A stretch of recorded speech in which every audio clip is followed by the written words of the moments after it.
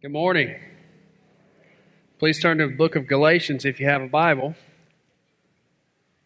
How you guys doing? Doing all right? It's a good day.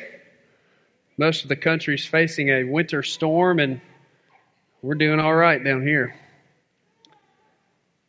The gospel cure. The gospel cure. Galatians chapter 2. Every generation has homemade remedies. Some people, probably many of you, believe that eating sugar will cure the hiccups. You guys ever heard of that before? Or what about when you were a child and you were stung by a bee and they brought you tobacco to put on the bee sting, right? In England, up to the 20th century, listen to this. This remedy was widely used. To heal a sore throat, they would wrap around dirty socks around their throat. This was a common practice up to the 20th century in Britain. Probably certainly kept people away from you when you were sick. Listen to this, a more serious remedy. 1922, Dr. Frederick Banting, Canadian guy, discovered insulin. Took the pancreas out of a dog and gave him small doses of insulin and discovered the powerful effects of insulin. Changed the world. Saved hundreds of millions of lives. Won a Nobel Prize for that in 1923.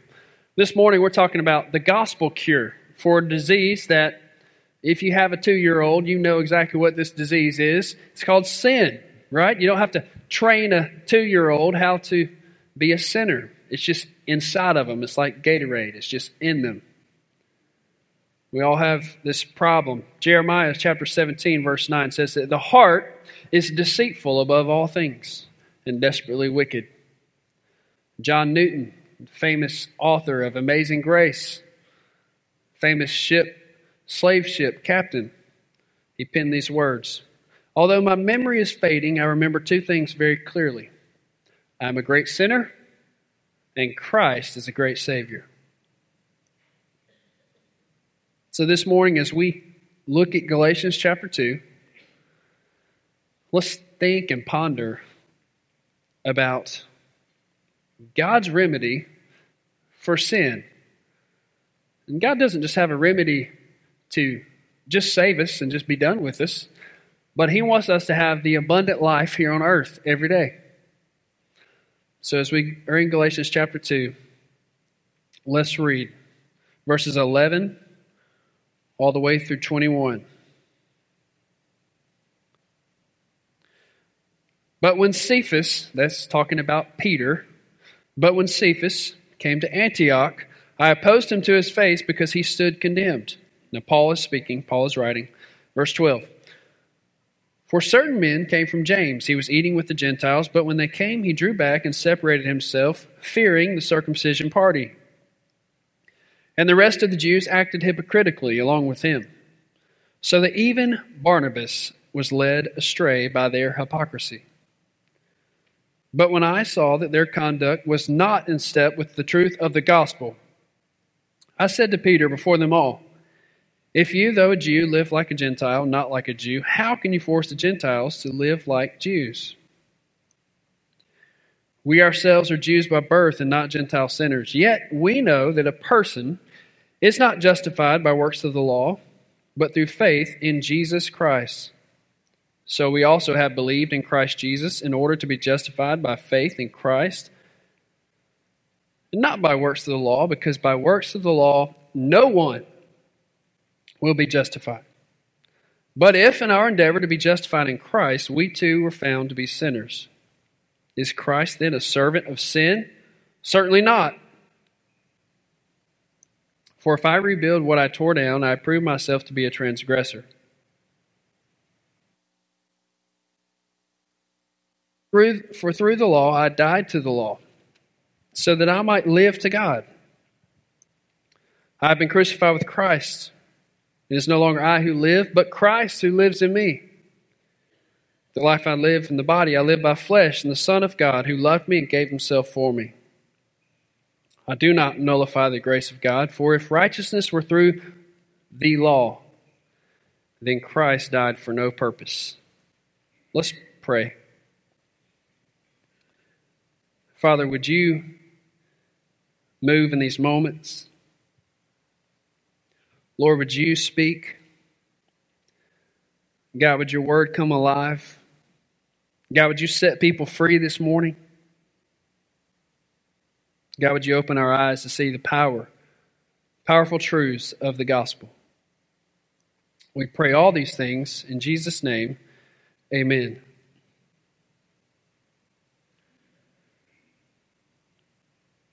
Christians receive the Spirit not by works of the law, but by hearing with faith. Justification by faith is made possible by the life, the death, and the resurrection of Jesus Christ. Do you believe that this morning? What do you believe? What is the gospel? Well, if you never heard the gospel, here it is. Tim Keller says that the gospel is not something that we do, but it's something that has been done for us. So here's the gospel. Ready? 1 Corinthians 15, 3 and 4. That Christ died for our sins, according to the Scriptures. That he was buried. That he was raised on the third day, according to the Scriptures. That's it. That's the gospel. If you never heard it in your whole life, that's it. That Jesus came to do what we could not do. Give us some context on this passage. Paul was sharing to these churches in Galatia. He was writing a letter. It's modern-day Turkey. Anyone ever been to Turkey? No? Some of you have? Some of you are thinking, I'd like a piece of turkey right now. But Paul was writing this good news that Jesus Christ saves. It's good news. But these churches, they started to desert the gospel. They started to believe a different gospel, which was no gospel at all. So we see a confrontation takes place. In verse 11, you see a clash. Holy confrontation preserves the gospel. Holy confrontation preserves the gospel. The church at Antioch was made up of almost all Gentile Christians. This morning, if you're here and you are not Jewish, you would be considered a Gentile. And if we're Gentiles, we, by believing in Jesus, by putting our faith in Christ, we can have salvation. Repenting of our sins, put our faith in Jesus. And then we are grafted into the family of God. Peter was supposed to be this giant of the faith, right? We know about Peter. And Peter had come to this church in Galatia, and he had began hanging out with them. He had been eating with them and taking them fishing. Peter said, guys, I used to be a fisherman for a living. Let me show you how it's done. And he hung out with them, spent time with them. He ate food with them. Peter said, I've never had shrimp before. I've never tasted how amazing bacon. I've never had a bacon on my biscuit. And so these Gentiles introduced Peter to all kind of awesome stuff. And Peter realized he had been missing out and that he was probably more grateful for the new covenant. Well, Jewish people never ate with Gentiles. Jewish people had these distinct Levitical laws that said, don't do this and don't do that and don't do this. Why? Because God didn't want them to have any fun? No. Because they were God's people. They were different. And God wanted them to stand out. So these Levitical laws, they didn't apply to the Gentiles. And technically, under the new covenant, they didn't apply to Peter. Peter could taste the gumbo and see that it was good. But what took place in this passage is that Peter began to get kind of flaky. Some things are worth fighting for. And this clash that takes place, look at it. Paul says he opposed Peter to his face. Now this is kind of dramatic here. You have two giants of the faith kind of going at it. Verse 12 says, before certain men came from James, he was eating with the Gentiles. But when they came, he drew back and separated himself, fearing the circumcision party. Okay, so James, the brother of Jesus, was the head honcho, the head dude in Jerusalem. And their church kind of was like headquarters for Christianity. And James had these disciples, and they were the hot shots of the day. They were the John MacArthurs. They were the Matt Chandlers, the Francis Chan. They were Charles Stanley. These guys were giants of the faith that everyone looked up to. They loved the Lord. They set an example. They were awesome.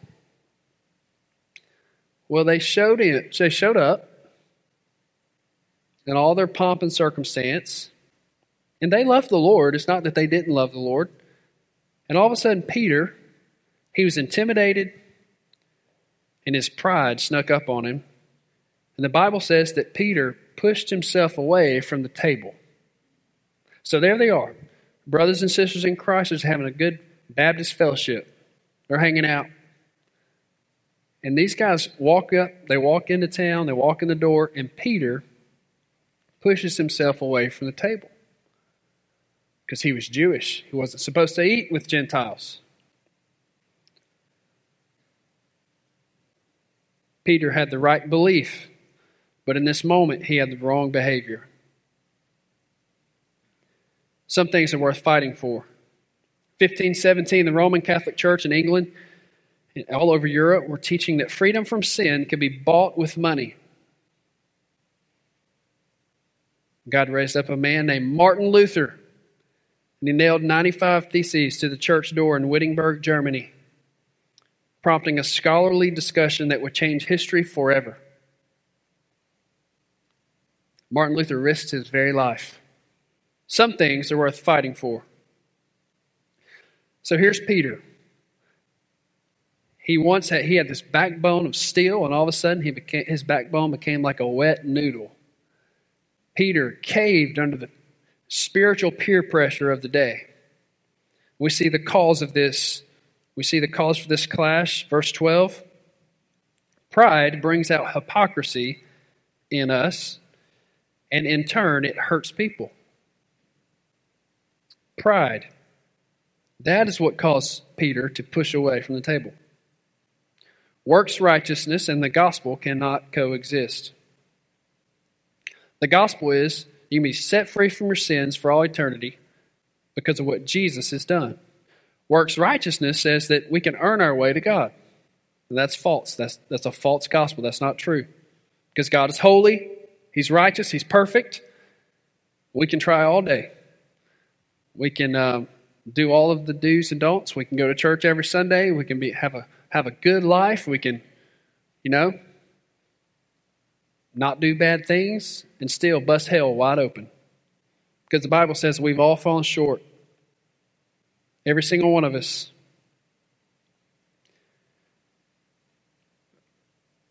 The Bible says that the rest of the Jews acted hypocritically along with him, so that even Barnabas was led astray by their hypocrisy. Wow. Peter, everyone looked up to Peter. Peter was supposed to be the guy. Peter let down his fellow Christian brothers and sisters. He even led them astray. He even led astray Barnabas. Peter discouraged the encourager. Peter discouraged the encourager. Then there was consequence. There's a great consequence. When we fail to stand for truth, other people are hurt. When we fail to stand for what's right, other people will get hurt.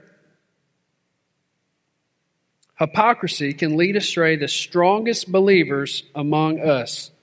The strongest people, even hypocrisy and pride, can lead them astray. Hypocrisy, having the right belief but the wrong behavior.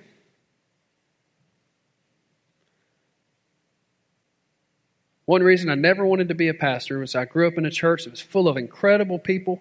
They made the best casseroles. They made the best pies on Christmas.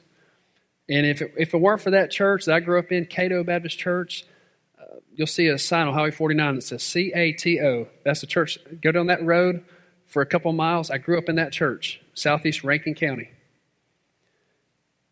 And I'm grateful.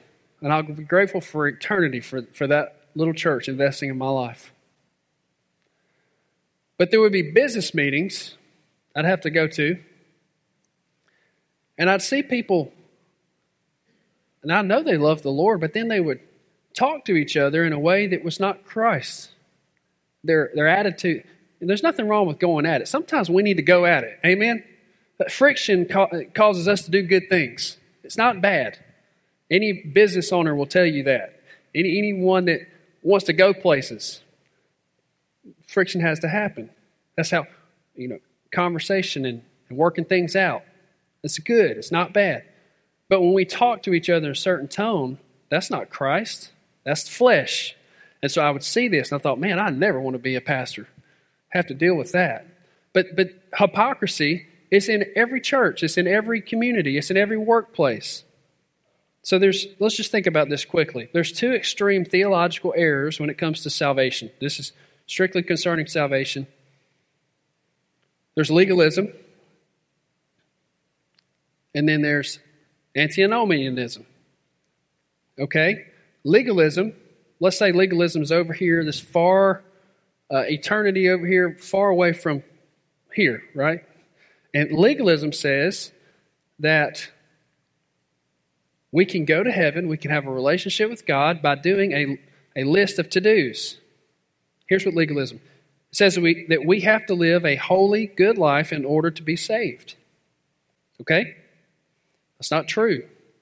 Over here, you have relativism or antinomianism. And it says that you can be saved and live however you want to. It says that because we are saved, we do not have to live a good, holy, righteous life. It says love everybody. Everybody will go to heaven. Love has no labels. You guys seen that commercial last year?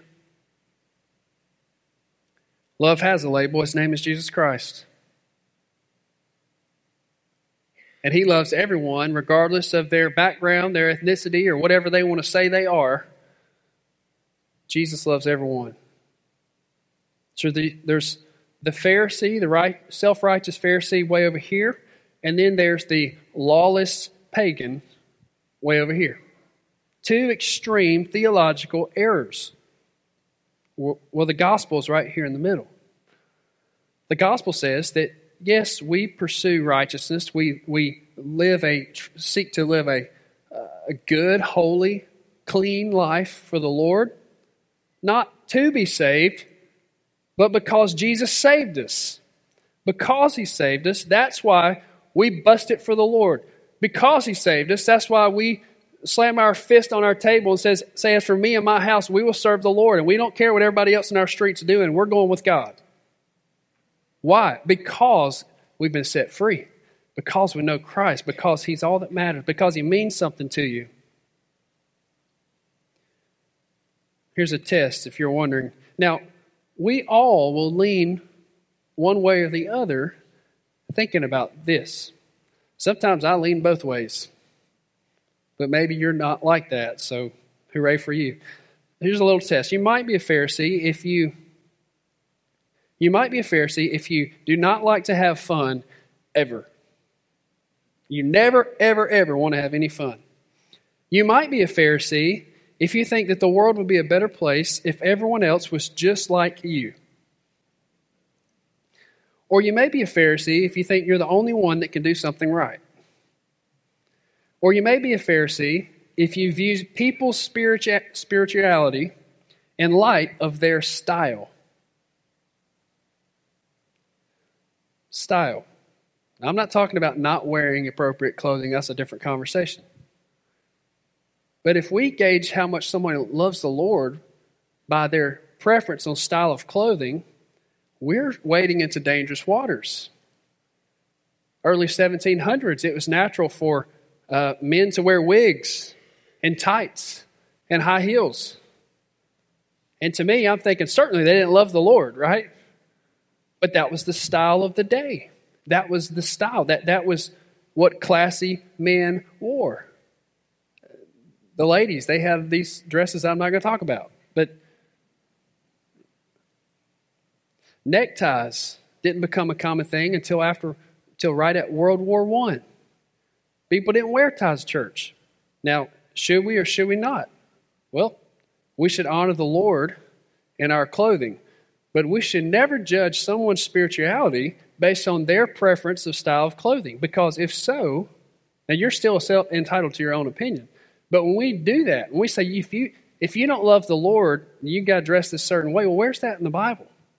It's not. We're wading into dangerous waters. The founder of the seminary that I went to, Dr. Gray Allison, used to be a professor at New Orleans Seminary. And Dr. Gray always said we should dress on the outside how we are on the inside. We should dress on the outside based on who we believe to be in Christ on the inside. He's the best dressed man I ever met. Those of you just laughing, I'm not a Pharisee. Well, listen to this. You may be a lawless pagan if you think there's nothing wrong with watching The Bachelor or The Bachelorette. Kind of joking. Okay, how about this one? You may be a lawless pagan if you talk to the trees and they talk back to you. Or you may be a lawless pagan if you get more excited about a football game than you do when someone is born again into the kingdom. Get more excited about a football game than we do when someone's baptized in our church.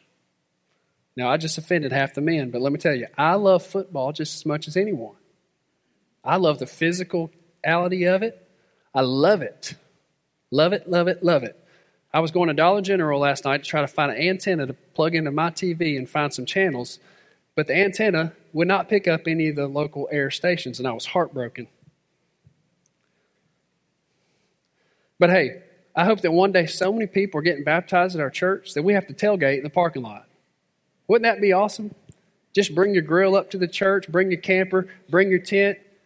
We're going to baptize people today, and we're going to get a little excited about it. I mean, do we believe that when we're saved, we're set free from sin and born to the kingdom?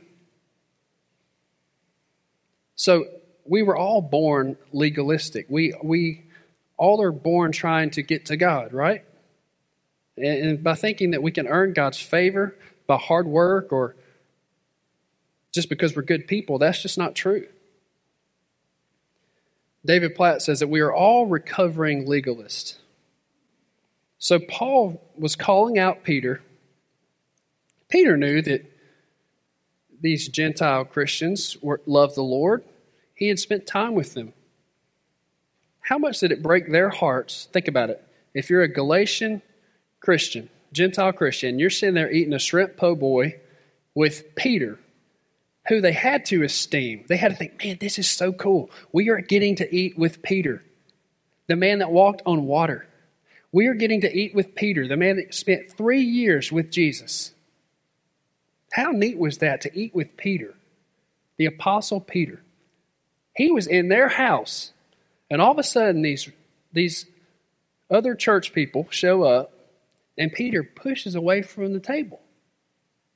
Man, don't you know that broke their heart? Probably they thought, I'm second rate. I don't have what it takes to be one of those guys. And Paul noticed it. And Paul knew that's not right. And Paul called him out. Paul was passionate about it. And you'll notice there's nowhere in this passage, in this great clash, there's nowhere where Peter opposed Paul. Why? Because Peter knew, you know what? I remember when I was sitting on that rooftop and I had a vision. Peter knew, Paul, he's right. And so nowhere do you see Paul mention that Peter tried to say, oppose what Paul was teaching. Okay. So, what's the cure? Well, glad you asked. Walking by faith. Verse 16.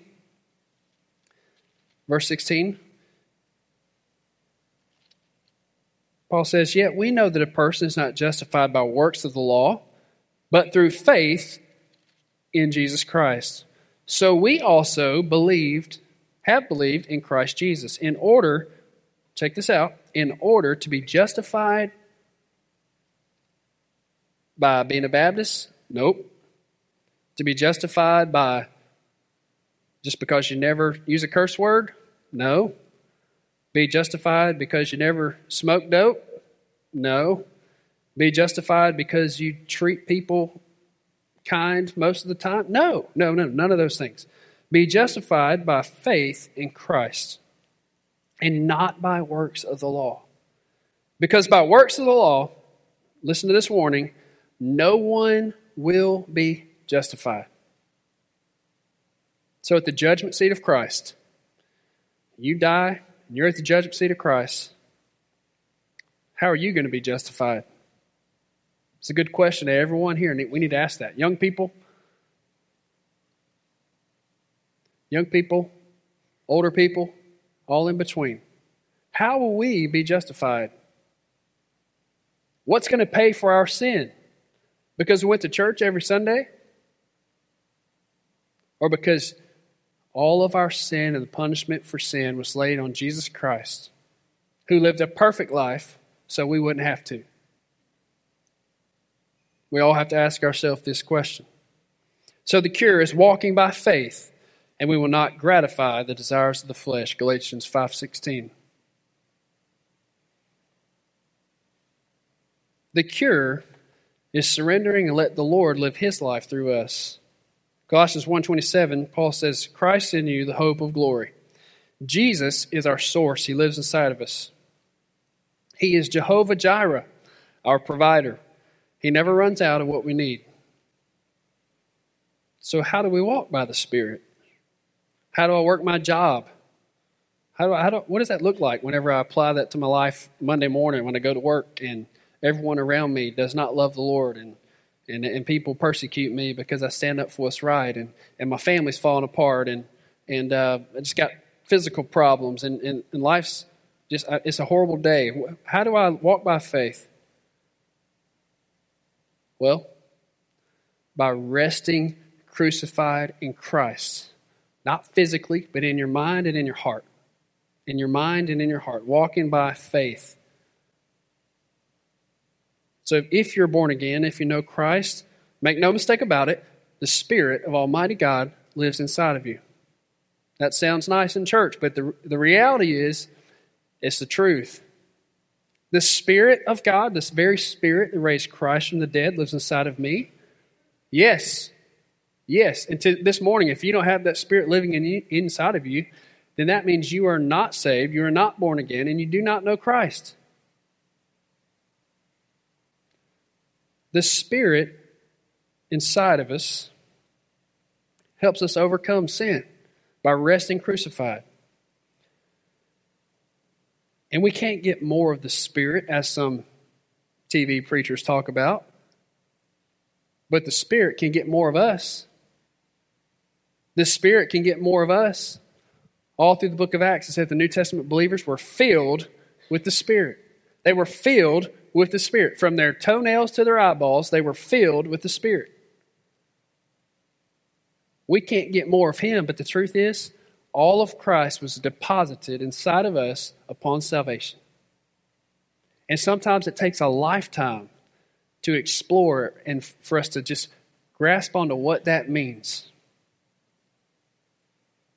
So when we're tempted, count it by faith to rest crucified.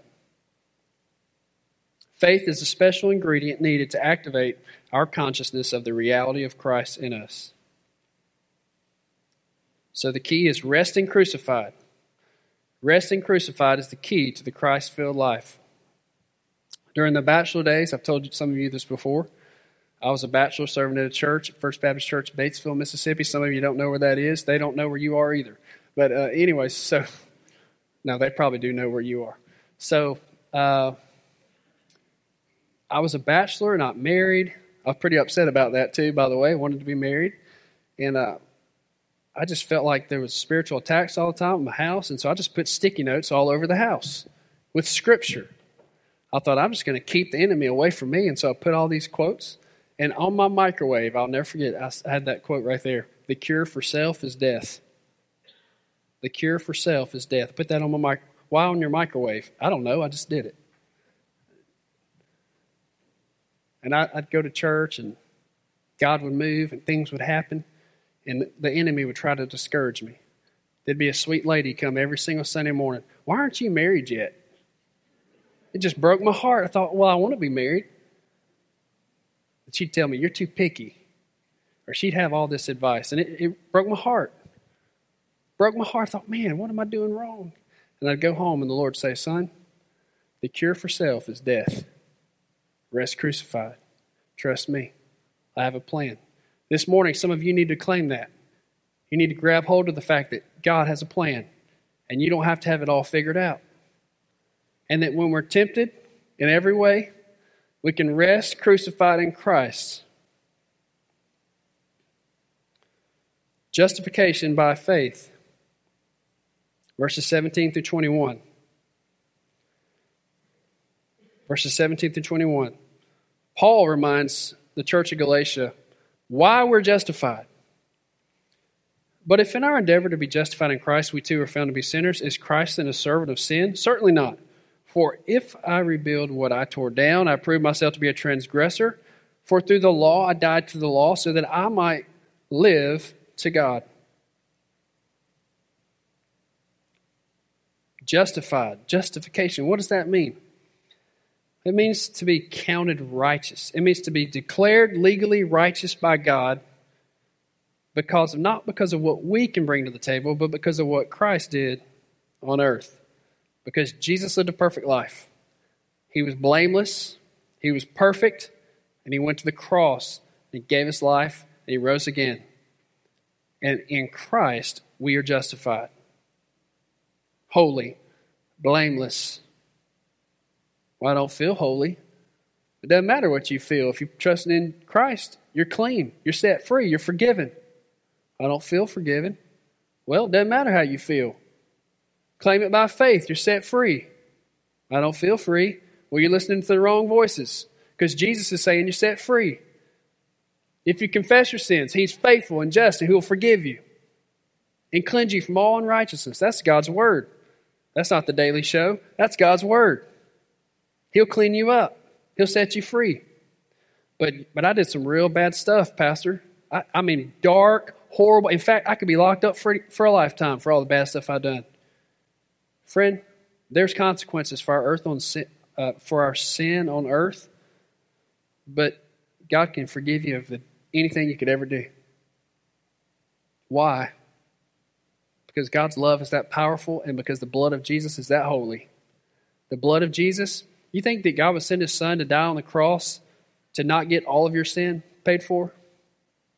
That blood that trickled down the cross was holy. It was holy. And what it did, it purchased dump trucks. It purchased oceans full of grace. It purchased oceans full of deep and wide of just grace. Purchased at the cross. And that grace is for you today. That grace is here for you this morning. It's available. And it's free for you. You don't have to pay for it. You don't even have to clean up your life. You can just come take it. You can come receive it. Now, it was maybe free for us, but it wasn't free. Jesus paid for it. The precious Son of God purchased that grace. Paul says we've died to the law. It means we no longer live trying to gain merit with God or justification by obeying the law. But we obey the law, we do what's right, we stand for what's right, we pursue righteousness because Christ has set us free. If you just say, well, I'm just going to live like I want, I'm going to premeditate my sin, I'm going to decide beforehand, this is what I'm going to do, well, that's not repentance. That's not Christ. That's not Christianity. And then I'm going to go over here. I'm going to live like I want to, and I'm just going to come over here, and I'm going to say some Hail Marys, and I'm just going to go to church, and I'm going to be good. Well, it doesn't work like that. That's not repentance. Repentance means you turn away from and walk away from your sin. That's repentance. So if you just say, well, I'm going to go to the church and that'll cancel out my sin, it doesn't work like that, friend. It doesn't work. You will stand before Christ, accountable for your sins. I will as well. And this morning, you can call on God to save you by faith. You can come and ask Christ to set you free. So we don't have to earn merit with God because He already gave us all we need in Christ. God is pleased in us because of what Christ has done. Paul says in Galatians 2:20, I've been crucified with Christ. Can you say that this morning? Then closing, verse 21. I do not nullify the grace of God, for if righteousness were through the law, then Christ died for no purpose. Then Christ died for no purpose. Do you think that the Son of God would be crucified just because? No, not just because. He did die for a purpose. He died so that us today could have life. So faith is not just for receiving salvation, but it's also for living out our day-to-day lives. The conclusion, if the Son has set you free, you are free indeed. If the Son has set you free, you are free indeed. God's Word says that. Galatians 5:1, for freedom Christ has set us free. Stand firm, therefore, and do not submit again to a yoke of slavery. Wow. Preacher, you mean that if I put my faith in Christ and give Him my life, that He'll forgive me of everything I've ever done? Yes. He'll set you free. This morning, many people are here and you've got chains shackled on your life and the locks are unlocked. Christ has already unlocked that lock and He set you free. But you're still listening to the old voices. Those chains are still all on your life, but all you got to do is throw them off this morning. Because they have no power over you. Christ has set you free. So the solution, the cure is resting in Jesus and letting Him do all the work. Charles Spurgeon, I'll close with this. Charles Haddon Spurgeon said that God laid on Jesus Christ our substitute. He took it and He bore the penalty of our sin. He was our scapegoat and He carried our sin away. And it is lost in the wilderness of forgetfulness. East to west, the Lord wants to set you free this morning. You believe that? God wants you to believe it. He can set you free. Young people, listen to me. The Lord is here. He's got a plan for your life. You can either go your way, the world's way, or God's way. God's plan for you is way better than anything you could fathom. He wants to prosper you, not to harm you.